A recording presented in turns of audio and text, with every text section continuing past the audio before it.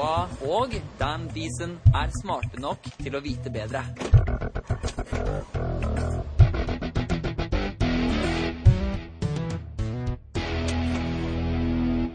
So I'm looking forward to you getting superpowers, because then I'll be, like in The Greatest American Hero, you had the guy who was the Greatest American Hero, like he wore the red pajamas, and you're like, oh, I'm a kind, and it would work really well with you and I, actually, because you're kind of gangly and skinny. So you're like, oh, and you got crazy hair. So you're like, oh, and you might fly around and smash your walls, and I'll be like the FBI agent who's kind of grizzled, and I'll go, damn it, stop fooling around, we gotta fight crime, there's a bank robbery, no, I want to fly, woo! The ridiculous thing is that in The Greatest American Hero, that guy was actually a science teacher.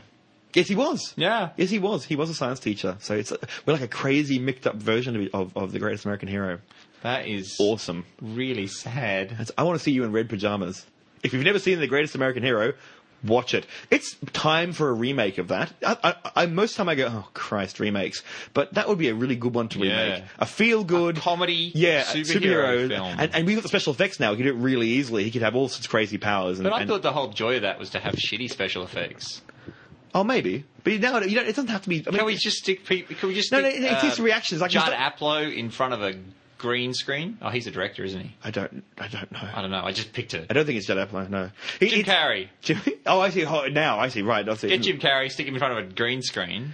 Bob's your uncle. No, but it wasn't the fact that it was crappy special effects. It's because he was an idiot. Like, when he flew, he went through the air weirdly and he couldn't kind of keep his balance. So you could do that well and still have it kind of look crazy. Isn't that what Hancock was? No. Hancock, he did it quite well when he wasn't drunk. Oh, okay. He broke a lot of things. I suppose Hancock was kind of close, but he basically Hancock without the attitude and not being a god, which is just stupid. No, I never watched the film. Spoilers! But anyway. The second half was terrible. It doesn't make any sense. Like, I really enjoyed the idea of what happens if Superman was a homeless man.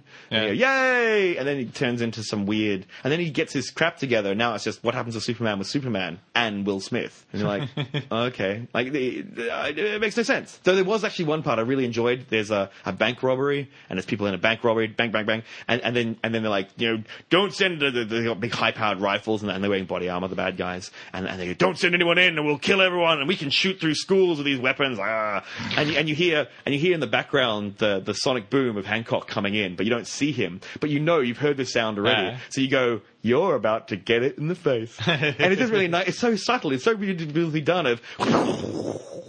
And you go, oh, he's there somewhere. Suddenly Superman turned up, but he doesn't like land. He's just like hanging out somewhere doing a thing. I went, yay! And then it doesn't actually come off very well. He deflects a rocket with his hand or something. It's not very cool. It's that moment before the storm of the big superheroes turned up. I love those moments where you're able to foreshadow some the horrendous violence. There was a film with Tim Robbins, and it was all about Microsoft being an evil corporation. Yes. Antitrust. Antitrust, yes. They've already set up the fact that whoever's got the highest level access badge changes the image on the TV screens all around the office. And all the decor as well. The wallpaper changes, the music and the lighting changes, which is based on Bill Gates' actual house. Based on it. And I think it's pretty much the inspiration for the entire film, because it all culminates in this scene where the kid is breaking into the computers and stuff, and he doesn't realise that a picture on the wall behind him has morphed from his picture into the big boss's picture, and it's this horrible, foreboding Geiger-esque. He's coming, and he doesn't know that, the kid doesn't know that he's coming, but everyone in the audience is like, "Oh my god, Bill Gates or Bill Gates' clone is coming to kick your ass." Why is that scary? And I'd be more scared if it was Steve Jobs. I'd be more scared if it was Tim Robbins. Yes, that guy's a nut job.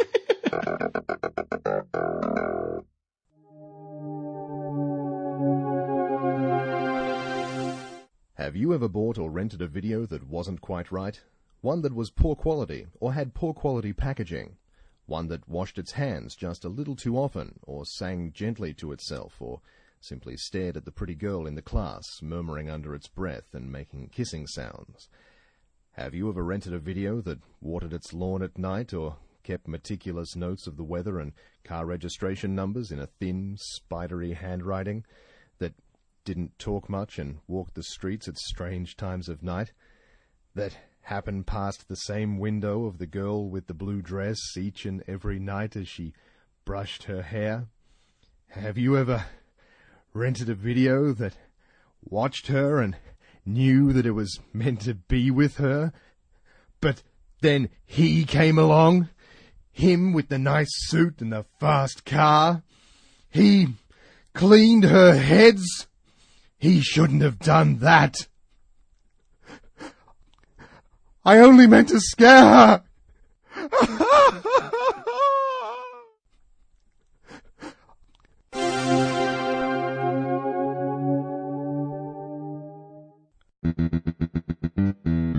And now it's time for Ma of Wa, where Greg's mother tells embarrassing stories from his childhood. When he was very small, Gregory was very lucky to be born into a family. He had a sister who was 4 and a sister who was 6. So in theory, when he was little, he had 3 mothers. Me, the one who did all the work, and the other 2 that sort of looked after him and played with him, and he was their doll, and they put rollers in his hair, and he was their real live Barbie doll, and they dressed him up and married him and did all sorts of different things. He could talk, and he could, express himself quite well, but he never crawled, and he just never moved from A to B. There was always someone to carry him and pick him up and get him out of bed, and anyway, it became quite a problem for me. He was born in September, and the following year, Christmas. So we're now looking at a child who's well over 1, still hasn't crawled, still hasn't walked, and really, really worried. So we take him off to the doctor, and off he goes to the specialist, and the specialist made sure that Gregory was separated from me, and then he said to me, when do the girls start school? And I said, the end of January. And he said, look, don't worry, wait till the end of January. And he said, just leave Gregory in his bed. Best thing to do is just don't go into him in the morning. Leave him there. So Dad was home this particular day, and I took the 2 girls off to school, and we did that big thing, and I came home, and we sat in the kitchen. We have a long passageway down to the bedrooms at the other end of the house, and I didn't give him a drink. We didn't, and he kept on calling, Mummy, Mummy. We totally ignored him. We didn't call back. We gave him no attention whatsoever. And then, of course, about an hour and a half later, this little boy absolutely walked down the passage, and he walked straight down, and of course we made a fuss of him and gave him something to eat, and of course he's walked from that day to this. So there was nothing wrong with him. He just had cysteritis. Turkey. That's really useful to me. Well, yeah, you're a vegan. I'm not a vegan. Vegans are weird. Oh, sorry, you're a vegetarian. I'm vegetarian. Vegans are weird. Vegans, you're weird. If you're a vegan, I'm judging you. Just hear it in my voice. God damn you, vegans. Yeah, you know who I respect? Who? Fruitopians. Breatharians. Breatharians. No, they don't last long. Well, the thing is, I just go to a ley line and just sit on there on a full moon. And I get all my power for the year. Oh, okay. It's pretty good. Okay. That's right. As you can tell, I sat on a very big ley line this year. That's my story for the year. No, I find vegans strange. I find vegans strange in the way that people find my vegetarianism strange. Okay. And I don't try and judge them, but because I get asked lots of questions about vegetarianism. People go, you're a vegetarian. Especially they see me and go, you're a vegetarian. Like, thanks, yeah, great. You're a vegetarian? Yes, thank you very much. And the people ask me lots of questions about it, or decry me as foul. And I sit there. Peanut oil's a vegetable, glug, glug, glug, glug, glug. But I've dealt with that. But then I stopped being angry about it in the past, because the way I treat vegans the same way. I go, what is the deal with that? How does that even work? And you go, I'm just like them. I'm annoying like they are. But it's so weird, because you go, I don't eat meat because that. And you don't eat meat for ethical reasons? Yes, now I do, yeah. It started off as medical, but then it became easier just not to eat meat, yeah. Yep. But you said that you would eat meat if you hunted it and killed it yourself. Yes. Technically I can eat roadkill under my own ethical situation, yeah. You won't allow animals to be harmed or farmed for me. Yeah, farmed for you. I don't want an animal to be brought into this world to be killed for me. Yes, that's what I'm against. Now, so if I went fishing, then technically I can eat fish. Yeah. It's a slippery slope. I choose not to go down it. So yes, technically I can, but no, I don't. The one that recently I read an article, totally off topic here, but I think it's quite interesting. A lady in, I think it was New Scientist magazine, I was reading about. She's becoming a Ruarian. She will eat nothing but kangaroo meat. Yeah. Because kangaroo meat is not farmed. No, it's game. It's game. It's hunted. So these men go out and blow the kangaroo away with one. They have to kill it with one shot to the head, and then they have to. And it's pretty horrible. They have to smash the joey's head against a wall. If there's a joey involved. But okay, this one guy anyway. He said the way he did it, this one hunter, he only shoots the males. So he never shoots females, just in case there's a joey in the pouch. Yep. That's a whole different thing. So he shoots them in the head, and he said they're dead before they hit the ground. Like he bang, and he said like the animal doesn't suffer. It's just eating grass. Boom, dead. And I have a bit of a problem with that, but okay, I can live with it to a degree. And I'm really interested. This vegetarian woman now says she will go and get bush hunted meat, roo meat, because it was bouncing around anyway in plague proportions, living its life. Suddenly it looked up and took a bullet in the brain, and now she can eat it. And I'm really fascinated by that concept. But once again, for me, my vegetarianism is always such on a slope, such on a difficult slope. I think once I do that, it would just be an easy step of, what the hell? So I make a bigger boundary than that. I'm weak. There was one recently about oysters, and someone said all vegetarians should be able to eat, and vegans should be able to eat oysters, because oysters don't have a nervous system, so they can't feel pain. And that's been argued, though. And when they're farmed in areas which actually clean up the area, and it doesn't do damage to the environment. But it's that weird concept of, they definitely don't feel pain. And then you go, what? They don't have a similar nervous system to us. Well, neither do carrots.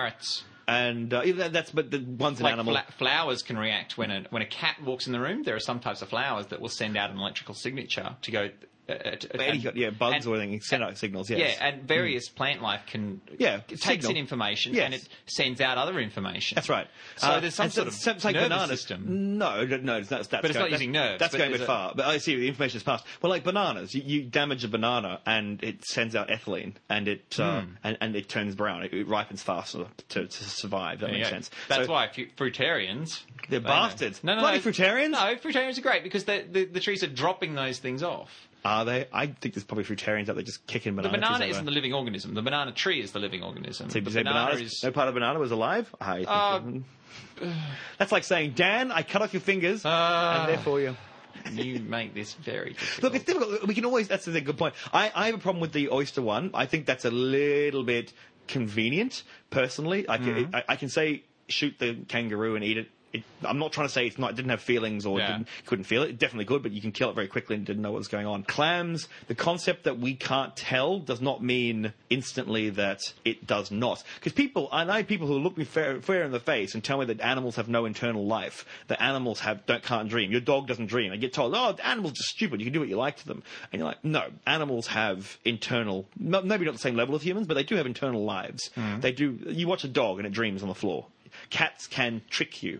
Cats can deceive you. Animals can deceive you. Deception means a knowledge of self and a knowledge of... Look at crows. Yeah. Crows are fucking magical. And so they know... They're not saying and now we're going to do Shakespeare. But they can... They do have a concept of self, and more animals we discover concepts of self. This makes me more nervous about saying clams definitely can't feel pain. The fish, I heard people say fish don't feel pain. Oh, you can cook a fish, doesn't feel pain. Like, what do you base that on? I mean, really? Or lobsters, you can throw a lobster in a hot pot, it doesn't feel pain. Justifying what you do in a hot pot doesn't make it right or true. This is the thing. The animals do feel pain. Naked mole rats is something interesting I discovered. Yep. Naked mole rats, you can cut them, they feel it. You can crush them, and they feel it. But if you put a chemical burn on them, they don't feel it. So if you inject citrus under their skin, that connection's not there. That pain can't be felt. If you take them out on a second date and then halfway through you just get up and leave halfway through, they feel that. Yeah, I know. Poor little heartbroken mole rats. Because they're ugly and they thought they were any chance. They were going to settle on you, Dan. They're like, I don't know. I actually had a date like that once. Where the date just walked up and walked out. Oh, really? Halfway through. Really? Yeah. That's awful. It wasn't that I'd done something terrible. Usually I know when I've done something terrible. But obviously there was something that I hadn't done or had done that specifically set her off. And she never told you? And she just got up and left. Did you say goodbye? Or just literally... I followed her in silence. For 2 years. Oh, God. I followed her and then I caught Betty. up. I caught up with her, pretty much as she's going to a car. And I'm like, so should I call you? And she's like... Am I going to get a kiss? Yeah. This seems to be going so you're putting out tonight, right? I bought you dinner. Come on. I bought you half a dinner. It's at least a hand job. That's terrible. That's awful. And she just went, whatever. And so That's weird. But she didn't feel like going... That's odd. She didn't confront it at all. She just went, you know what? This is not working. I'm up and gone. Did she say that, or did she just literally stand up and go? She just stood up and left. That's a bit She weird. decided that this was not working, and so it was time for her to bail. But not to say, you think she'd go, oh, this is working, it's time for me to bail. At least you'd go, what? I know. Not just go, maybe she was hoping that you wouldn't notice. Yeah. You'd be so shocked that I was just talking to myself, telling myself, I thought I was talking to someone else. There was a woman here. Excuse me, they don't see my woman. Excuse me. Hello. You all look alike to me. Are you my woman? Excuse me, sir, that's my woman. Anyway. Same thing happened to me with a mole rat. That's good. Anyway, But happiness. But vegans, because I've been thinking about vegans too, because vegans go, vegetarians, they're like half vegans because they still wear leather shoes. Yeah, and they do. Still yes, we do. benefit from the milk, from the cheese, the pain of animals. Cheese is a bit hard, actually. Anyway, eggs. And they go, no, I'm going to have soy, and we're going to... And you go, yeah, but you're a human being that uses up resources. Yeah. So you may not be, using animal products in your life, but all that soy is taking up room that animals could have existed doing much less. Doing anything. Much less. Their footprint is a lot smaller. It's a small footprint, and it's good to reduce your footprint. But you can't be I'm 100% ethical because I'm a vegan, because everything that humans do uses up resources on the planet. Like you have to really go to an extreme amount. You have to die to get zero resources. You'd have to take zero input. Therefore, you die. You could use up some resources, but they would have to be in balance with the amount of meat that you provided at the end of your life. I see. This is the other thing I got told. A weird point. Someone was angry at me for being a vegetarian, which is a bit odd. I always wonder why people. Some people react really angrily. There's a certain sense that with the decision to be a vegetarian, to go, I'm a better than you. person, and maybe you should feel guilty about the fact that you do something that I don't. And every meat eater, when confronted with that, goes, I don't want to think about that. And that's why I don't bring it up. It's weird that I have brought it up this podcast, a bit odd, but I don't normally bring it up at parties and things. I just live my life, and then other people bring it up, meat eaters then bring it up to attack me for it. Not all the time, but you go, why did you bring it up, knowing full well what I'm going to say, and therefore you're going to attack me? It's almost like they want to rehearse the point. Like they're going, I've been thinking of this reason why I'm brilliant, and now you suck. And you're like, I never said I was great. Like it's my choice, and that's cool. Enjoy your steak. I love meat personally. I love the taste of it. I just don't eat it anymore. It's my thing that I've given up. My lifelong Lent. Yeah, it's really odd. Some people take it really, really badly. Some people they find out you're vegetarian. They go, "Are you vegetarian?" Yeah, and they go, "Oh, for God's sakes!" And the one that I love, the one that makes me laugh every time I hear it, they go, "Well, the cows are there anyway, so just dying for no reason now." And you go, but we breed the cows to feed us.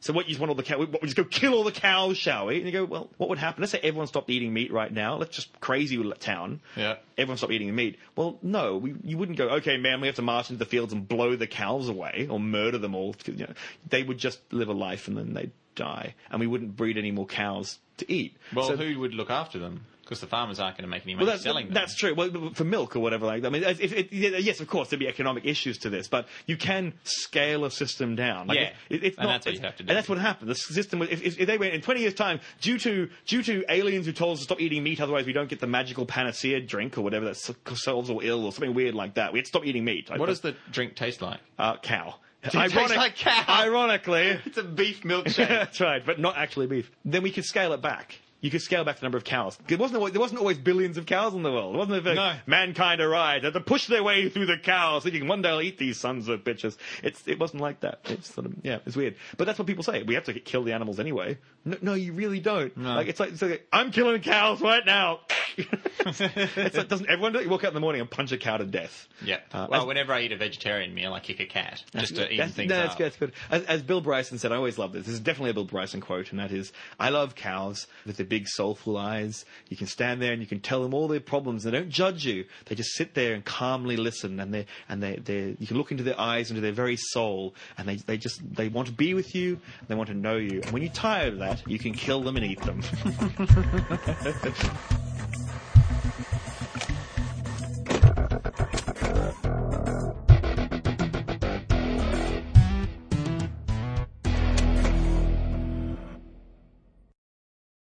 And one more time. Greg Wa. Okay, I'm going to get really close. That's in my mouth. Do you like it, Dad? Okay. Well, the improvisers. Okay.